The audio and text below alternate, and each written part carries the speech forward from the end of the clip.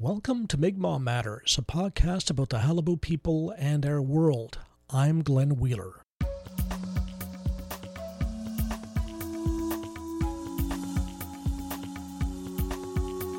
The Mi'kmaq made their canoes out of birch bark. These birch bark canoes were around 10 to 30 feet in length. They were made higher on the sides so that water wouldn't get in if they went on the ocean. The Mi'kmaq also made boats out of moose skin. They would sew together 25 skins or so. A moose skin boat could carry several families and their supplies. Our guest on Mi'kmaq Matters this week is Morley Gugu, Regional Chief for the Assembly of First Nations in Nova Scotia and Newfoundland. Chief Gugu is from Unama'ki, also known as Cape Breton. He was re-elected recently for a further 3-year term at the AFN. That was good news for the Qalipu because Chief Gugu has been a strong supporter, unlike some Mi'kmaq chiefs in the Atlantic region. I talked to Chief Gugu about his involvement on the Qalipu file, the possibilities of the Qalipu joining the AFN, and reconciliation between the Qalipu and our Mi'kmaq brothers and sisters. Let me ask you about the meeting you were at recently with the Qalipu and the federal government. What were your impressions of that meeting? Well, first of all, I went to that meeting to show my support to Chief Mitchell and the Qalipu band, and no decisions were being made yet on band membership at that time, but I wasn't also privileged to a lot of items that were confidential, but my support was that AFN was going to be in support of the way forward for Chief Mitchell and the Qalipu band. Mm-hmm. Now that's, and I'm sure Chief Mitchell was appreciative of the support because among the Mi'kmaq chiefs in Atlantic Canada, there has been some, mixed opinion, I think it's fair to say, about how the Qalipu came into being without, some say, enough consultation with the existing bands in Atlantic Canada. So what are the views among the chiefs in Atlantic Canada towards the Qalipu?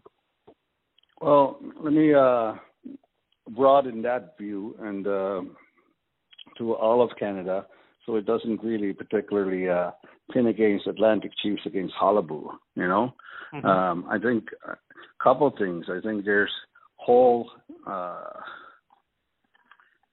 Indigenous people in Canada are just leery and are questioning the process, what Canada uses to recognize First Nations. Do they have a tool? Do they have a mechanism? Is there a criteria? Because it's not just particular here. There's other groups in Canada, and as a matter of fact, there's around 62 groups seeking official recognition under the Indian Act in Canada at this point. And luckily, Qalipu has passed that stage and has recognition under the Indian Act. So this is just not a Qalipu and Mi'kmaq issue, but it's more an issue of providing proper information from Indian Affairs on who and how they recognize bands and the transparency of that, to other communities in that. I think a lot of First Nations should be a lot more aware of those processes. And if they're not, people are obviously going to question area where there's a lot of questions that are not answered. So it sounds like you have two concerns. One, the rules change from case to case. It's not quite clear what the rules are, and bands aren't kept in the loop when bands are being recognized by the federal government. It's very important to recognize too is that I recognize this person as a Mi'kmaq person as a regional chief as well, and that's why I'm very supportive of Qalipu getting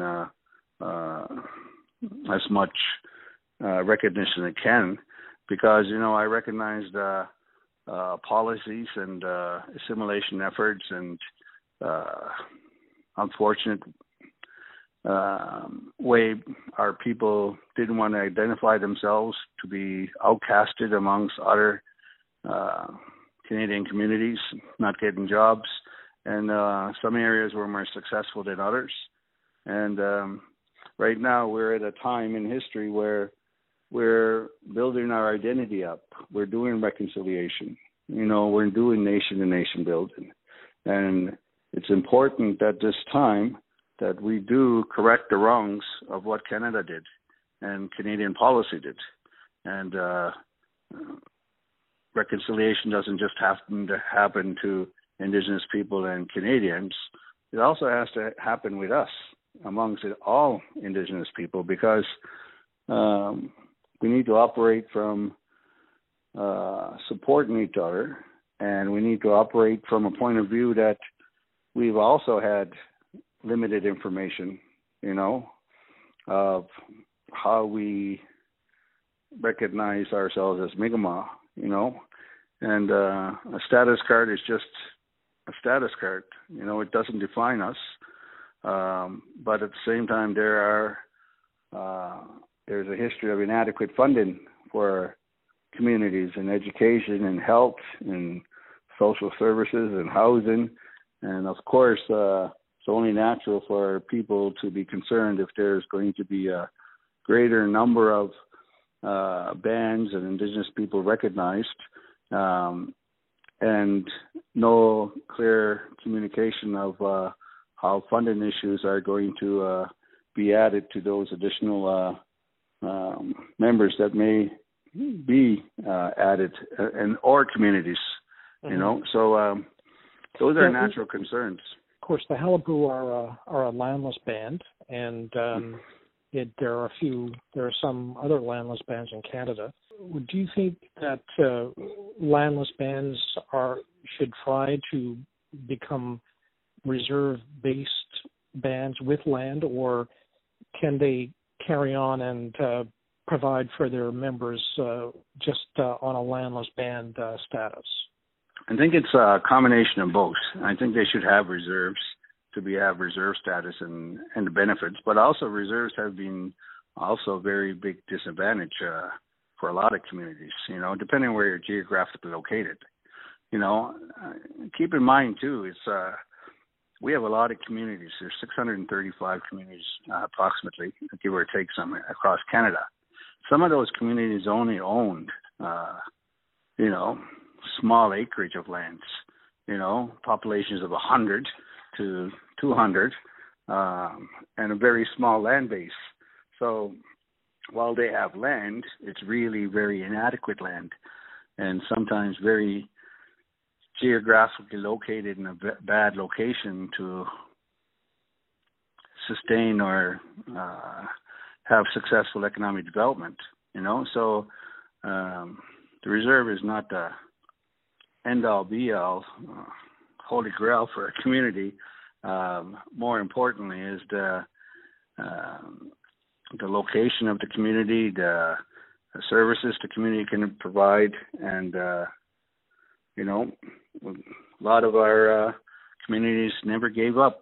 It's a lot of it is unceded Mi'kmaq territory here, and but we do need to create our communities, and we need to create infrastructure and housing and things that we should be able to provide for our people. And reserves are what Indian Affairs and governments recognize, but they're still inadequately providing for a lot of the communities across Canada. So, Now, you mentioned financial resources, and I think one of the concerns that some existing bands had when the Qalipu arrived on the scene with more than 20,000 members was the potential impact on services like non-insured health benefits. Have you heard that concern from other chiefs, and have you seen any sign of that? Because the Qalipu have been around for, I guess, about 5 years now, drawing on NIHB and other federal funds. Have you seen any negative impact on those funds with the arrival of the Qalipu? Well, I haven't seen it, the negative impacts. I think I commend Chief Mitchell for coming, and Chief Missel supporting him to come to the Atlantic Policy Congress to provide information of the Qalipu Band. and reach out for its colleagues to provide continuous support and recognition. That's what a leader does, and I commend Mitchell for doing that. I invited him to our AFN meeting in December, and I'll invite him again in July, because I think it's important for him to continue to be in those places, and be just like any other community across Canada. And that's going to take time in some cases, and it's going to take strong leadership to continue advocating and find the community's rightful place. So you've been very supportive of the Qalipu cause throughout, even though the Qalipu are not members of the AFN. Would there be support from the other chiefs if the Qalipu were to try and formally join the AFN? Do you think? Well, the first process, Chief Mitchell had expressed the interest to be part of AFN, and I'm not there to continuously try to lobby people to join AFN. I'm here to support people and the chiefs that are part of the membership, and the process for Chief Mitchell to be part of AFN would be, one, to get support from this region, and for this region to table a resolution at our annual assembly, and then the AFN annual assembly, which is all the chiefs across Canada, have to vote on that issue. So it's a two-step process. It's a two-step process. Then the chiefs from the region have to put forward the resolution, and then all 600 some chiefs would vote on the resolution. Yeah, maybe it's a three-step, because the community and the chief would have to request, and then the second would be the region would have to support and send a resolution, and third would be the chiefs at the assembly. And if Qalipu wants to go through that process, I'll be 100% supportive of it, along with Chief Michelle Joe would be supportive of it. So, so that's the process that would have to happen. And how about the other chiefs in the region on the second part, the resolution from the region? Do you think there will be support at that stage? Well, there was support at the original time that Chief Mitchell came to Atlantic Policy Congress to talk to my region, and it's Nova Scotia and Newfoundland region that would have to look at that. But there is also concerns because they didn't finalize their membership yet, and numbers that were out there was 100,000 applicants, which was larger than all the Mi'kmaq here in Nova Scotia. So when you try to include that kind of membership, and the Mi'kmaq Nation doesn't have a say, Indian Affairs just does, and everything's not communicated, there are going to be questions and there are going to be concerns, and they said they will look at it again once the final numbers were decided. And if Chief Mitchell decides to come back, I'll be very, very supportive of it again, even stronger advocacy for it. And so whatever the community wants and needs, and whatever I can provide support on, I'm definitely more than willing to. So it sounds like the formal membership in AFN would have to wait until next July. year, when the list of names to be added to the registry are finalized. We'll know the final numbers at that time, and the joining the AFN would have to wait until that time, it sounds like. Well, I think even possible this July could be an option. But that's something, more information as time goes on, more information surfaces to that we can make that decision on. But I think at the end of the day, it would be definite benefit for the band to be part of AFN because it's going to be continuing lobbying for additional things. And if you're part of a large organization like AFN, it definitely has its advantages.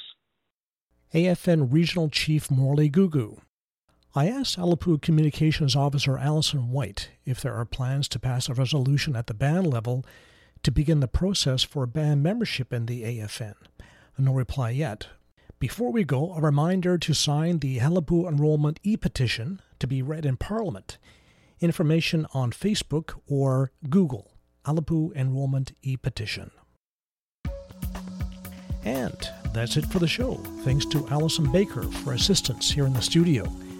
Thanks also to Halapu artist Marcus Goss for permission to use Celebration Time.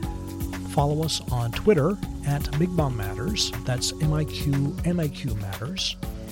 Check us out online, mi'kmaq-matters.blogspot.ca.